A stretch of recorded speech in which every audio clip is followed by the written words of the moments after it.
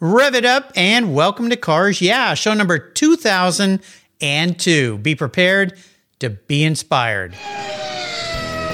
This is Cars Yeah, where you'll enjoy interviews with inspiring automotive enthusiasts. Mark Green is here to provide you with a fuel injection of automotive inspiration. So get in, sit down, buckle up, and get ready for a wild ride here on Cars Yeah.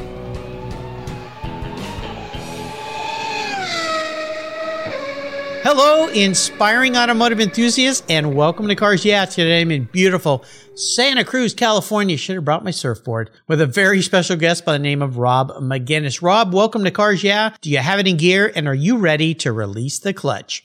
Well, thank you. Yes, I am. Thanks for inviting me. You're welcome. Now, before I give you a proper introduction, and we're going to dive into a very, very interesting business and world that you're living in that is really poised to revolutionize transportation. What's one little thing that most people may not know about you, Rob? Just like a personal fact that no one knows about me. Well, yeah, you don't have to give away your underwear size, but all right, yeah. So one thing that most people don't know about me is I kind of have an unusually high resistance to cold, and always have. So this is sort of a weird thing. There's a guy from Austria who's way more like that than me, but yeah, it's the sort of thing where. When I was in the Navy, I used to swim in the San Diego Harbor without a wetsuit when it was like in the 40s. Ooh. And I generally don't wear a jacket almost no matter how cold it gets. And I'm always like comfortable. It's a weird thing. That's sort of a personal quirk. It's come in handy. Well, when you, and I'll mention that in your intro that you were in the Navy, and I want to thank you for your service very much. So, thank you. I grew up in San Diego, and so knew a lot of Navy people. In fact, when I was a kid, a friend of mine's dad was a rear admiral, and we got to go out on the USS Ticonderoga. Oh, wow. Which was a fascinating day. Got to watch a movie. We got to eat in the officers' quarters, jet airplanes. I mean, it was just really, really cool. But yeah, swimming, I was a surfer, so I grew up there. Of course, I'd surfed in the wintertime, but we had wetsuits and booties and things. I can't imagine swimming in the winter in San Diego Harbor without a wetsuit. So this is just some way that your metabolism works. It just keeps your body warm all the time. Yeah, it's a weird thing. I mean, it would be in the 40s, right? I mean, as you know, during the winter. It can get cold, yeah. I swam a couple of miles a week in it, and everybody else on our team would wear wetsuits. It's just a weird quirk. Wow, that's fascinating. Well, I wish I'd had that back when I was a kid and I was surfing in the wintertime because, sometimes you'd come in and not feel your hands or your feet and have that ice cream headache, and it would be like, well, that wasn't very fun. Yeah, it's harsh if you're just sitting there. Well, sitting on a board, you're sitting out on a board waiting to catch waves, and swimming's different. But that's fascinating, and obviously being part of the U.S. Navy explosive ordnance disposal team, you've got to be a good swimmer. Was that related to the SEALs? Then were you a Navy SEAL, or were you a different part of the guys that got in the water all the time? Because those SEAL guys, they got to be accommodating to water as well. Yeah, I mean, they're really close. They have a common origin. After World War II, the underwater demolition teams turned into SEAL teams and explosive ordnance disposal, and they still work together really closely. So we do a lot of training together and ops together and stuff like that. So cool. And also a lot of cross training. Yeah, as a kid, again, one of my other friends' dads took us down to the beach, and we got to watch the SEALs train on the beach there in Coronado Island and go out, and you're just watching those guys in awe going, oh my gosh. I mean, thank goodness we have people like you and them and all of our military that keep us safe and go out there and put themselves in harm's way. Got family members in my family, been in the military. My father-in-law was a 33-year Marine. Hoorah! I'm part of the Navy there, right? Nice. Yeah. So, well, it depends who you ask. I don't know if the Marines think so. Yeah. Well, we better not get in that argument. Unfortunately, we lost him about 8 years ago, but I always had some fun bantering back and forth because I had friends that were in the Navy, and, he would always throw things back and forth, but all in good jest, all very brave people. So thank you again for that service. I would love to give you a proper introduction here. Rob McGinnis is founder and CEO of Prometheus Fuel, a Silicon Valley startup that removes CO2 from the air and turns it into zero net carbon gasoline, diesel, and jet fuels that are superior to fossil fuels, all at a lower price. That's right. You heard me right. We're going to learn about how he does this magic. Rob is the author of over 20 patents. He invented the first direct air capture CO2 to fuels process that can produce drop-in replacement for fossil fuels and has made breakthrough contributions in energy, nanotechnology, desalination, and water purification. As both an inventor and an entrepreneur, Rob's a veteran, as we said, of the U.S. Navy Explosive Ordnance Disposal Team. That's a brave thing to do. Holy cow. Where he was awarded a Navy Commendation Medal for valor in clearing naval mines off the coast of Iraq. He's also a PhD in engineering from Yale. Gee, not much of a high achiever we got today, but I think we're going to be okay. Holy cow, dude. You're incredible. We'll be back in just a minute, but first a word from our valued sponsor, so give them a little time, and we'll be right back. I love Covercraft's new 5-layer all-climate cover. It was developed and engineered for anything Mother Nature can throw our way. It's very soft, breathable, and easy to store and pampers your paint and interior surfaces, providing maximum UV, rain, dust, and snow protection. Add their gust guards for windy conditions for extra protection. Their 5-layer all-climate cover is custom-tailored with Covercraft's attention to detail, form and fit with a quality and attention that's been their standard since 1965. Covercraft protects cars, trucks, motorcycles, RVs, trailers, and watercraft too. Every one of my vehicles is protected by a Covercraft cover. And I have a deal for you. Use the code YEAH21 at covercraft.com and you'll get 10% off your Covercraft order plus free shipping. That's right, 10% off and free shipping. Just type in the word YEAH, Y-E-A-H, 21 at checkout, YEAH21 at covercraft.com. Covercraft, protecting the things that move you. Most people don't think about their collector car insurance until their annual premium becomes due. Well, why wait and see if there are better options for your beloved rides? I didn't. Did you know if you change carriers before your policy runs out, your insurance company has to refund you the unearned portion of your policy premium? I did my homework, I shopped around, and I found American Collectors Insurance. And that's who protects my Porsche Turbo. That's right, the one I call my Orange Crush. They've been protecting collector vehicles since 1976. I encourage you to call my friends at American Collectors Insurance. Ask them about their agreed value policy. And if your collector vehicle is on your regular auto policy, you will be shocked at the savings, not to mention the assurance, should something bad happen to your ride, that you'll get what your vehicle is actually worth. Give them a call today for a quote at 866-ACI-YEAH. That's 866-224-9324. Tell them you're a friend of Mark Green at Cars Yeah! American Collectors Insurance. Classic car insurance designed by collectors for collectors. Automotive enthusiasts just like you and me. That's American Collectors Insurance. Give them a call today. So, Rob, let's talk about what you're doing, because it sounds like voodoo magic to me. It's absolutely fantastic. But what I would like to start with first, though, before we get into what you're doing at Prometheus, is some of your previous career paths were just as admirable. You founded a company called Mattershift and also a co-founder of OC's Water. Am I saying that right? Oasis. Oasis spelled yes. with a Y, because that was sort of a clever thing to do at the time. Yeah, you're tricking me a little bit. Well, talk to us a little bit about those two ventures, and then we're going to dive into the magic, not so magic, the science of what you're doing at Prometheus Fuels, because fuels, alternative fuels, they are so important these days because we're on the cusp of some major things happening in the automotive transportation field. So, but let's start with what you're doing with some of your former companies, because I find that fascinating. Yeah, my first startup company was Oasis Water, and that was intended to improve desalination, right? So water scarcity is something that I've long cared about, and so it's something I worked on as an undergrad, also at Yale, and then I did my PhD on it in the chemical engineering department there under the environmental engineering program. And essentially the PhD sort of built a pilot system of this new desalination process that I had invented.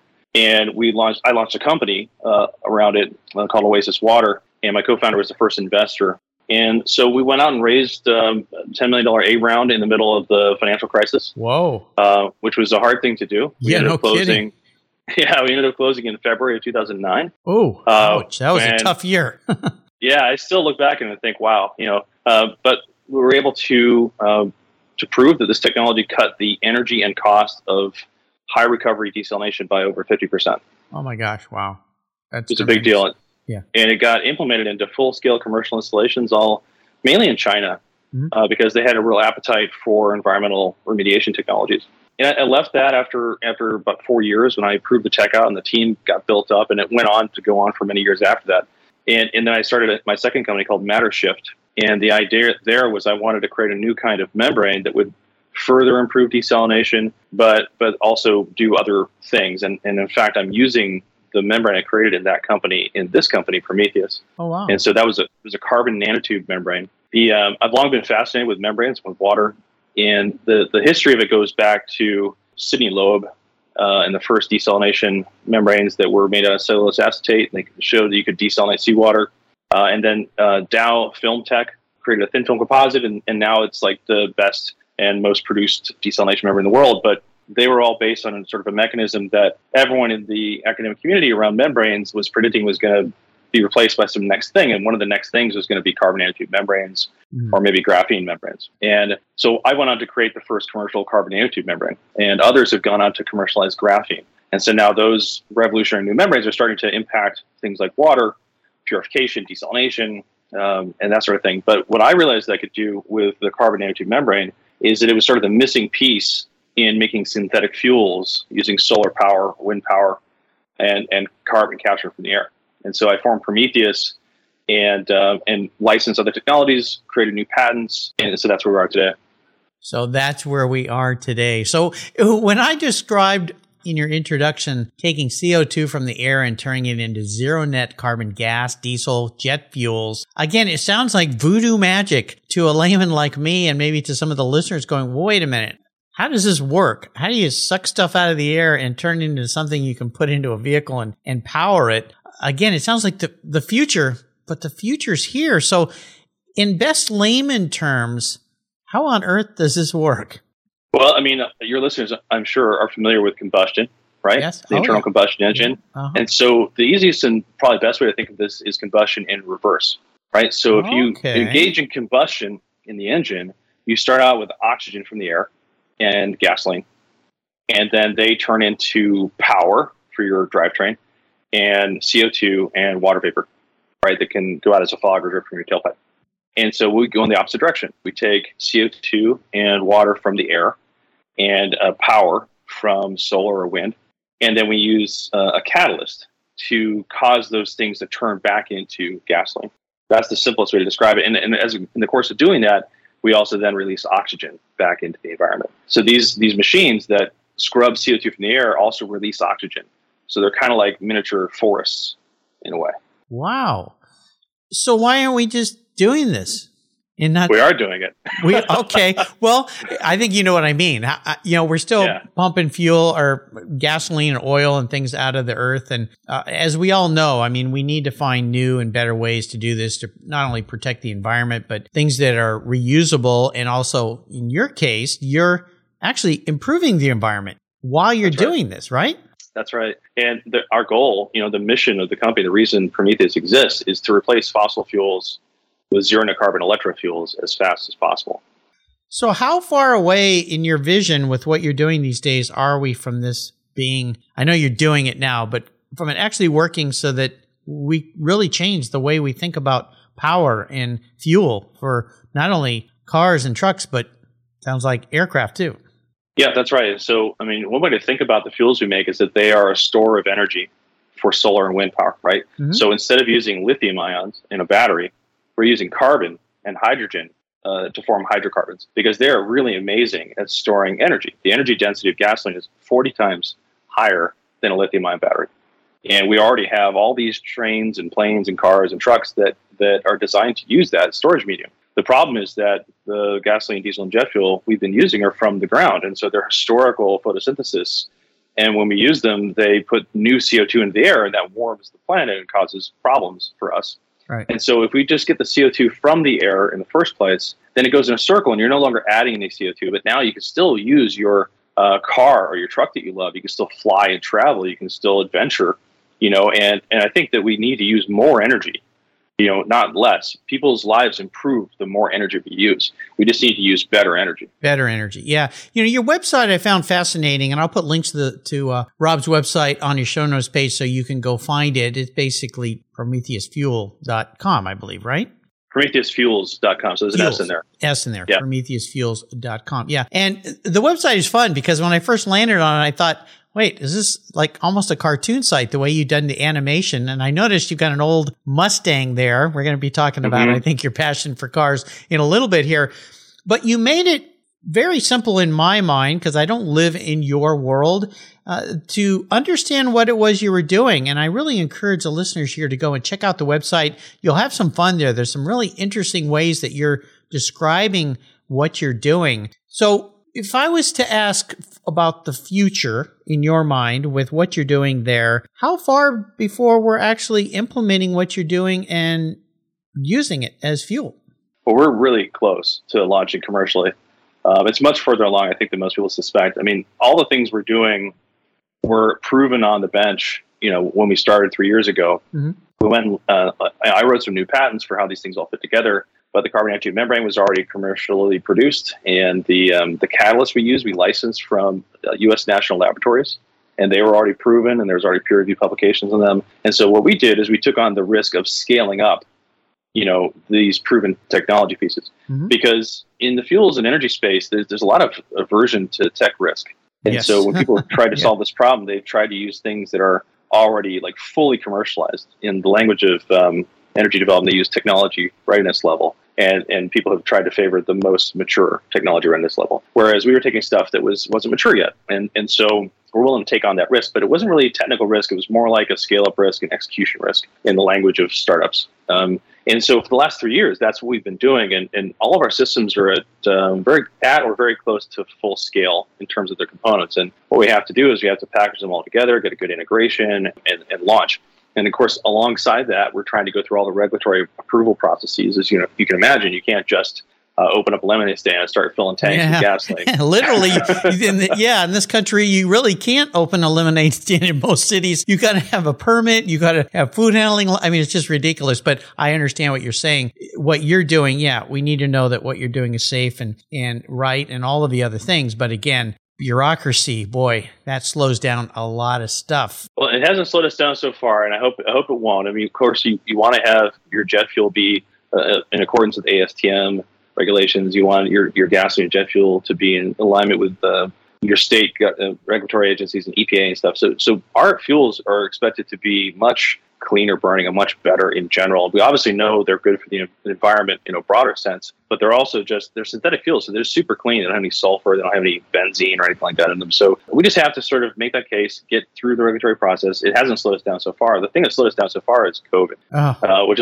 is why I hesitate to give predictions on a calendar. Right. Oh, yeah. Is it almost over? I don't know. It doesn't seem like it. Just when we think we're free, we're not. But a few good things have happened. Just the day we're recording this yesterday, the UK said, hey, no more mask mandates. It's not working. We don't need it anymore. Hopefully some others will follow. But, we'll see. We're all crossing our fingers because, this has just done irreparable damage in so many ways. Obviously, it's taken lives too, but certainly a challenge. One of the things, I've had a lot of people on this show lately that are in the EV world. They're battery technology, people creating new technology around batteries. Of course, we see the big push towards EV, electric vehicles.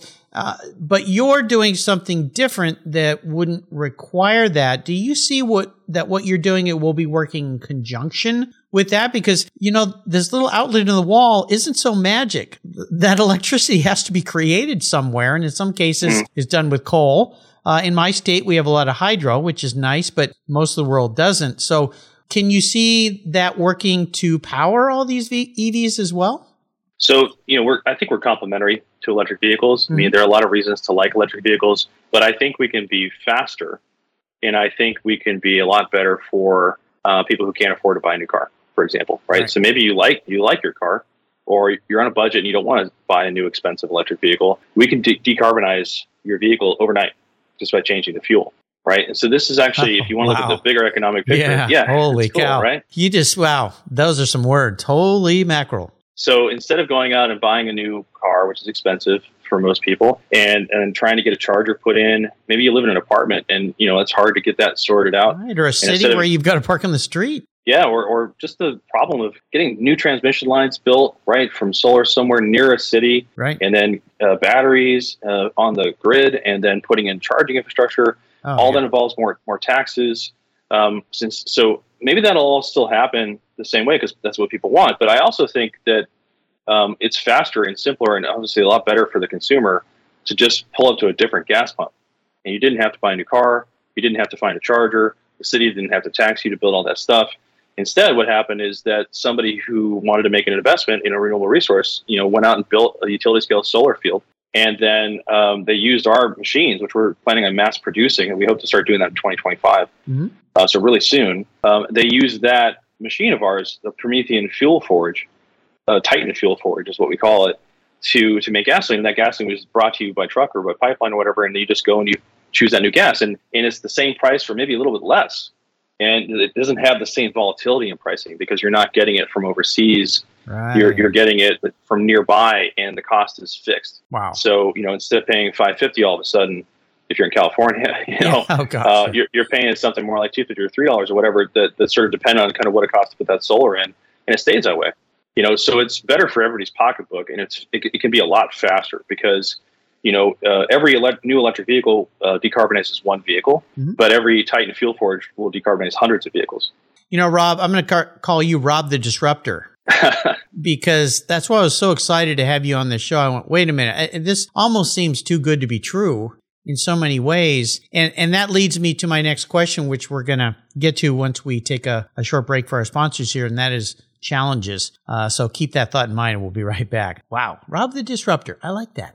You listeners know that I'm a huge car care fanatic, and my friends at AutoGeek created their Wolfgang Deep Gloss Paint Sealant for perfectionists like you and me. Wolfgang, a deep gloss paint sealant, is designed to provide long-lasting protection and a glossy, slick finish that, well, it's unmatched. The use of polymer technology ensures your paint is protected from environmental contaminants, those damaging UV rays, and lasts up to 3 months long. By providing the glossy look of Carnauba wax with the longevity of a synthetic formula, Wolfgang, a deep gloss paint sealant, is the best of both worlds. Go to autogeek.net to get yours for the best product selection on the internet today, along with their skilled technical support. Autogeek.net is where I go for all my detailing needs. That's autogeek.net.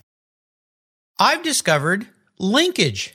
It's a new quarterly publication and website that covers the automotive market, driving, restoring, collecting, and discovering your passion for motor vehicles. Linkage is about experiences, opinions, and values. Linkage is an actual informed, reasoned opinion based on first-hand experiences. A talented Linkage team covers the automotive world, the people who share your passion and mine, smart, considered, rational, and experienced opinions, ones you can learn from and grow. That includes our passion that drives auctions and the collector car market. So come with me and join us on this journey. And be sure to use the code CARSYEAH when you subscribe, and they'll give you $10 off. Boom! Linkage, geared for the automotive life. Subscribe today at linkagemag.com. All right, so let's talk about challenges here because you've made it sound fairly simple, fairly easy, very clean, non-disruptive in many ways, but no doubt there's some challenges behind this, or there have been some. And I'd like to ask this question so that we can learn more about how you overcame them and what those challenges taught you as a lesson. So take us on maybe a little bit of a less smooth ride. Yeah, I mean, so specifically to Prometheus, the challenges. Yeah.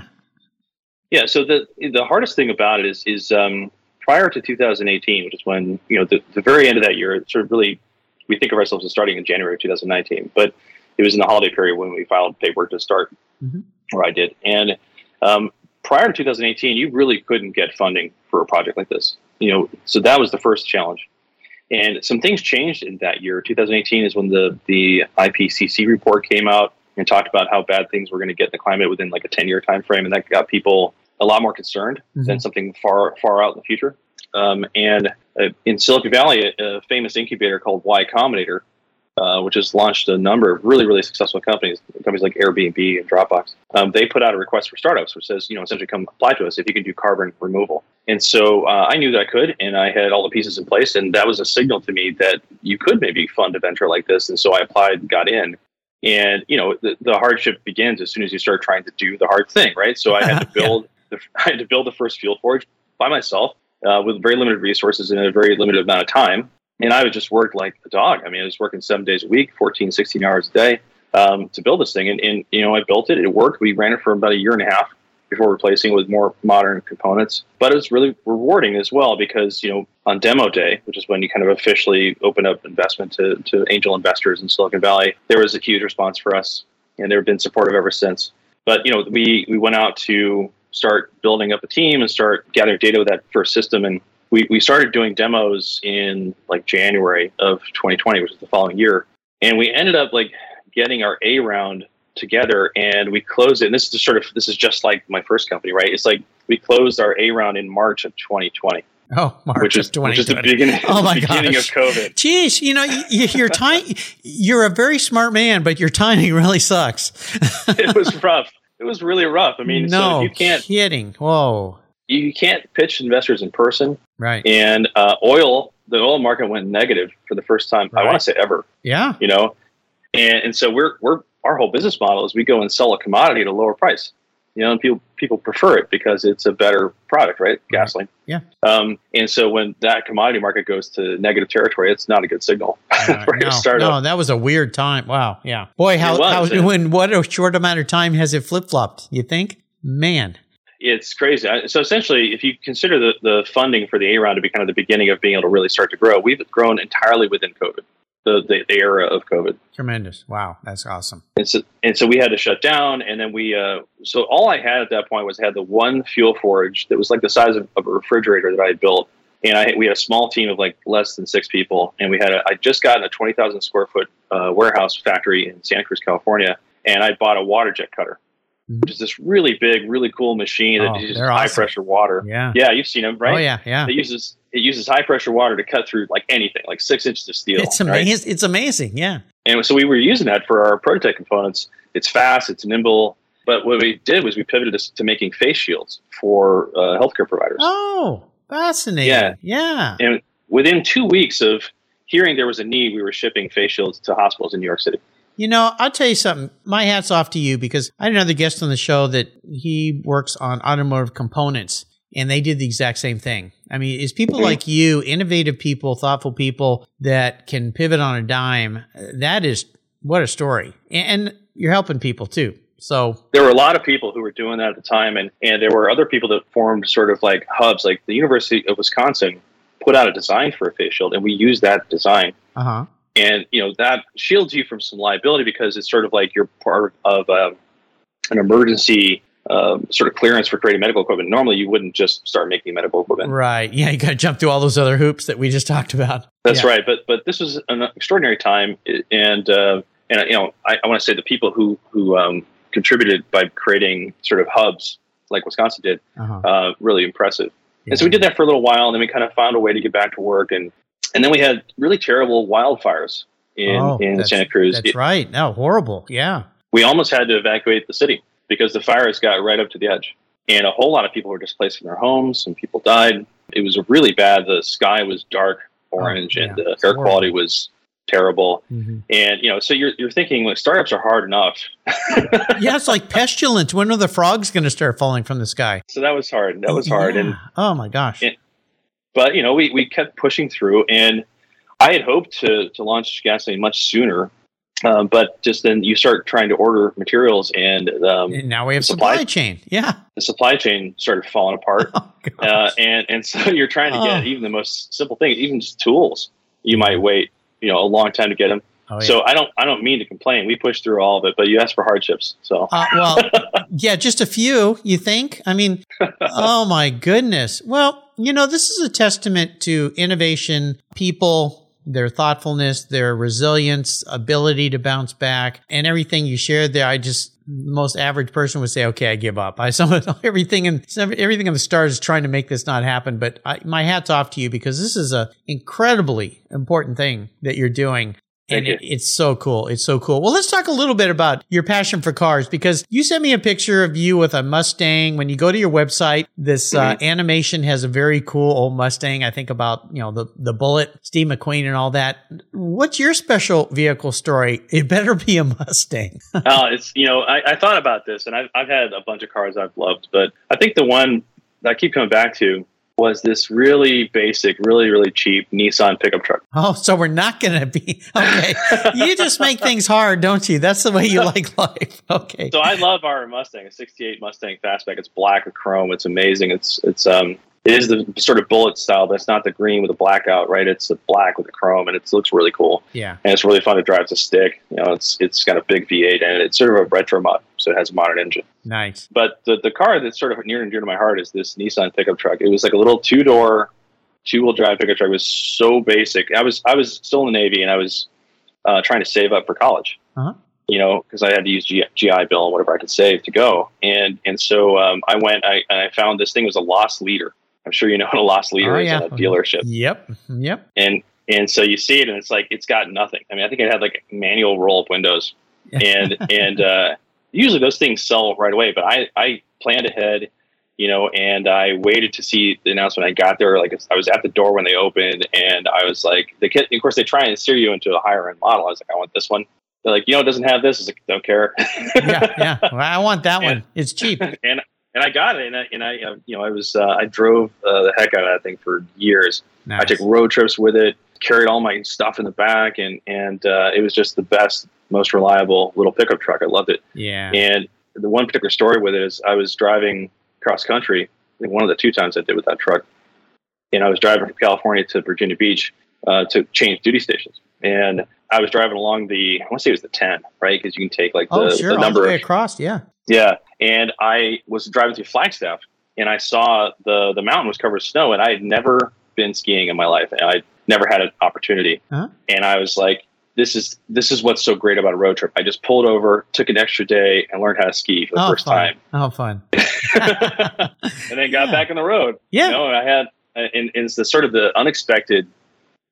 Plus the sort of the wonderful kind of like, if you like being alone with your own thoughts, and as I do, just driving alone cross country, going from one phase of your life to another, it's really satisfying. And maybe that's why I love that truck so much. Well, in these days, there's so many other opportunities for listening to things, of course, podcasts. And I can't tell you, Rob, how many people have texted me or emailed me saying, hey, I'm driving across the country and I'm listening to your shows. Thank you for riding along with me. And, it's just kind of fun. So this world of technology we live in now and communication enables those road trips to be even more special. So that's pretty darn cool, that little Nissan pickup truck. Now, I'm going to crawl into your head, which is a magical place, I can tell after this talk. I'm going to be your car psychologist. So I want to see what kind of vehicle you perceive yourself if you were manifest as a vehicle. The man in the mirror, this isn't what you want to be. This is the guy who you are. So what would Rob McGinnis be? Rob the Disruptor.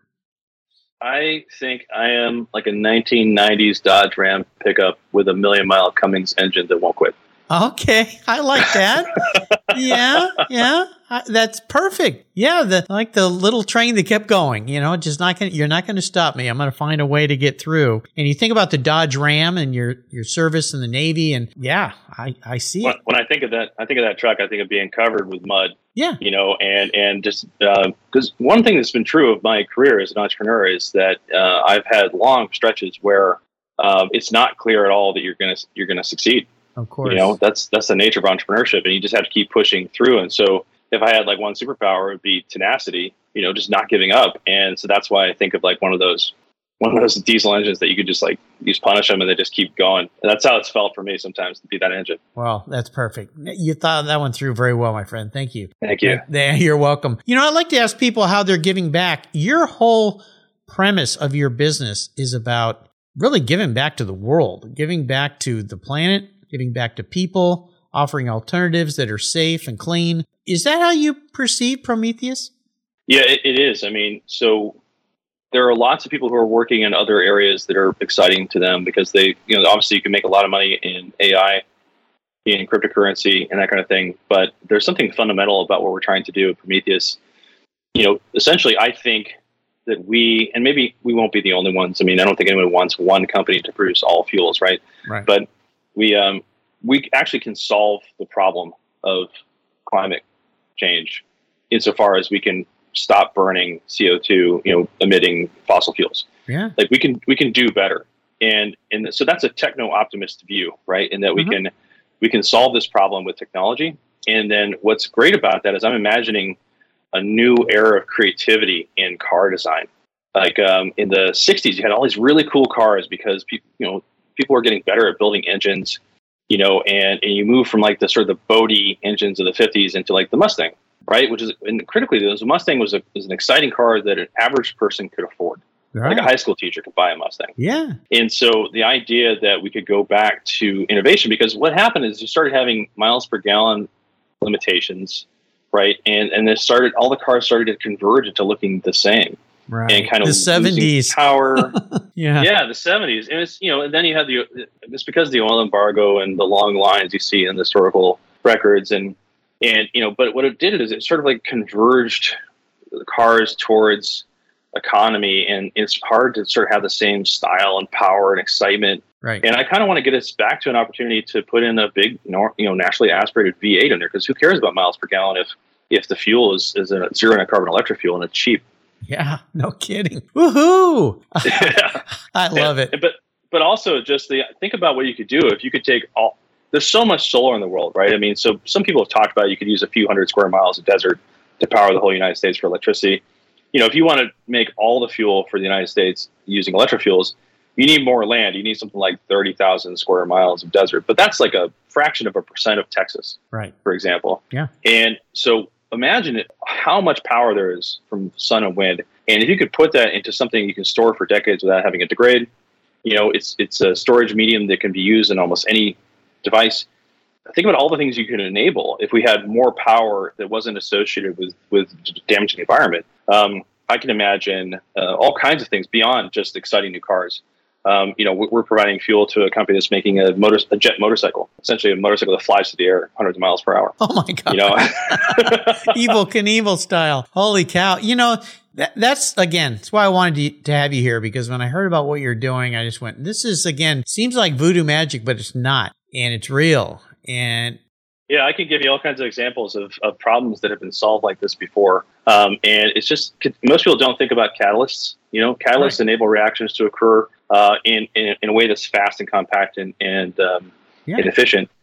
But we do all kinds of things like this now. It's just not something people think about. It's behind the scenes. And all this tech we're using has been viable for probably, 5 or 6 years at least. The word catalyst is great, because when I was a kid, I grew up in Southern California surfing, as I mentioned earlier. And I remember my mom actually rented our garage out to this guy who was making surfboards. And I had surfboards, but I didn't really quite know how they were made. So I remember going out one day and he let me play around with some resins. And he says, I want to show you something. And he goes, pour this in there and then put a popsicle stick in it. And now feel the cup. And it's like, whoa, feels like it's on fire. And then, yeah. And he goes, okay, now pour the resin out, and it was, rock hard.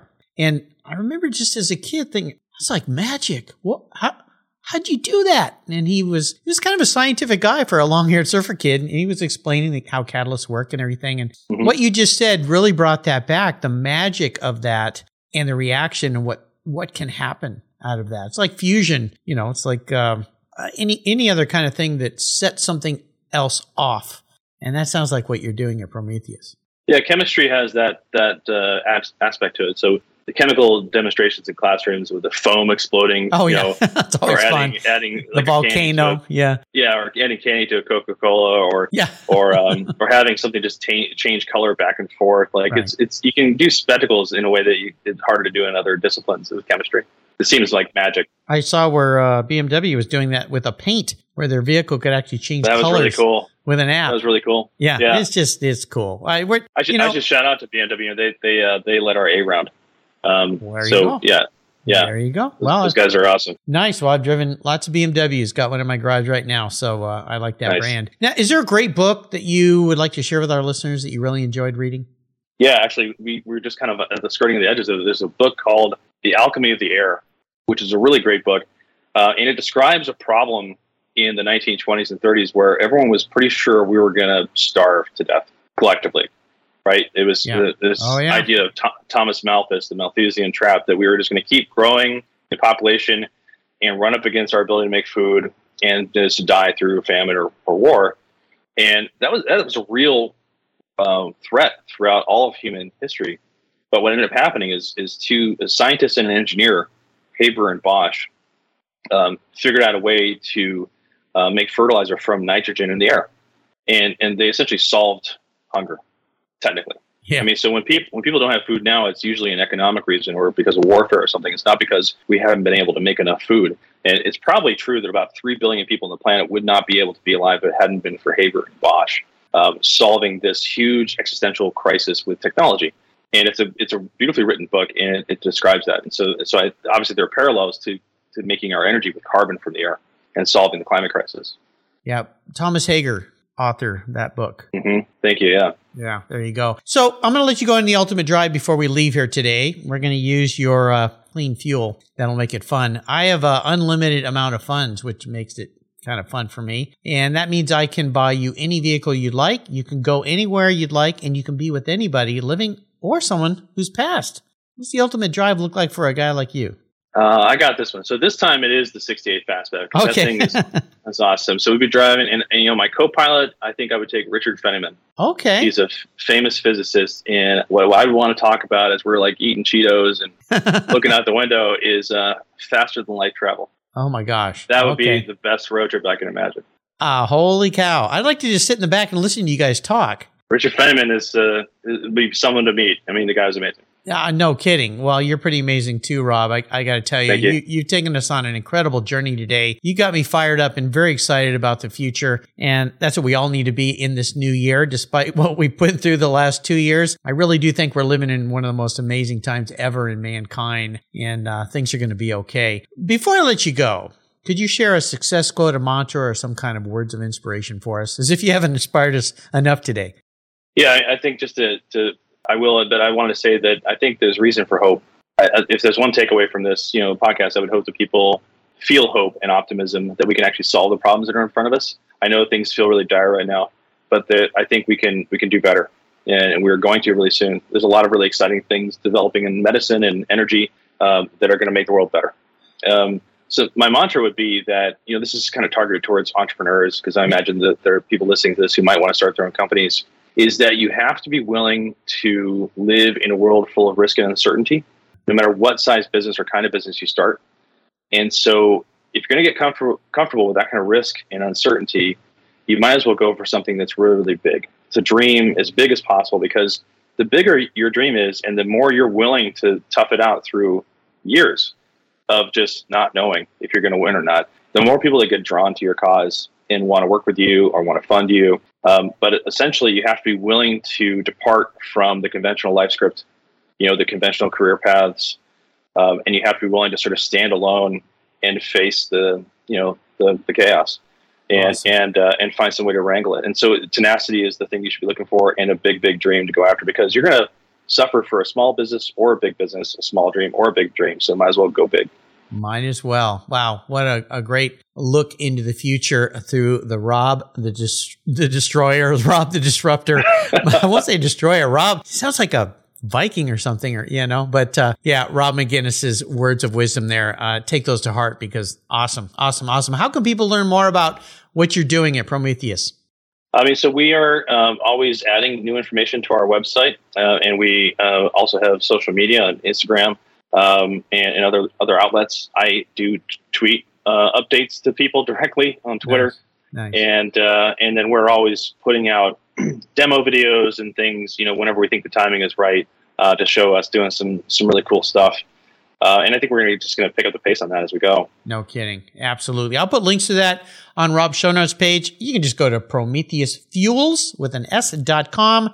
Get excited about the future, because it's people like Rob that are going to make things happen, that are making things happen. I want to do a shout out. Thank you to Nick Ellis at RPM Foundation for connecting me with Rob. Nick, thank you so much. You always bring some very inspirational people, and the work that they're doing there at RPM Foundation is so important. Of course, they're a charity of choice here at Cars Yeah. You've heard me talk about that this year. And of course, your cohort there, Amanda Martinez, for helping set this up. Amanda, thank you very much. Rob, Thank you for your wisdom, your optimism.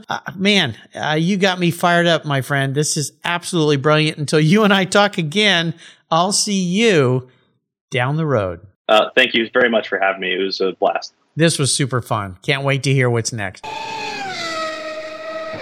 TechForce is a charity of choice here at Cars Yeah. Auto techs are in high demand, but the supply, it's critically short. For every one tech who graduates school, there's 5 jobs waiting for him. Said another way, 4 technician jobs go unfilled for every technician graduate. Lots of young people love cars, but don't know how to turn that passion into their careers. TechForce Foundation shows them through career exploration, technical education, and the workforce development solutions. Join Cars Yeah in supporting TechForce Foundation and its mission to solve the technician shortage by donating at techforce.org today.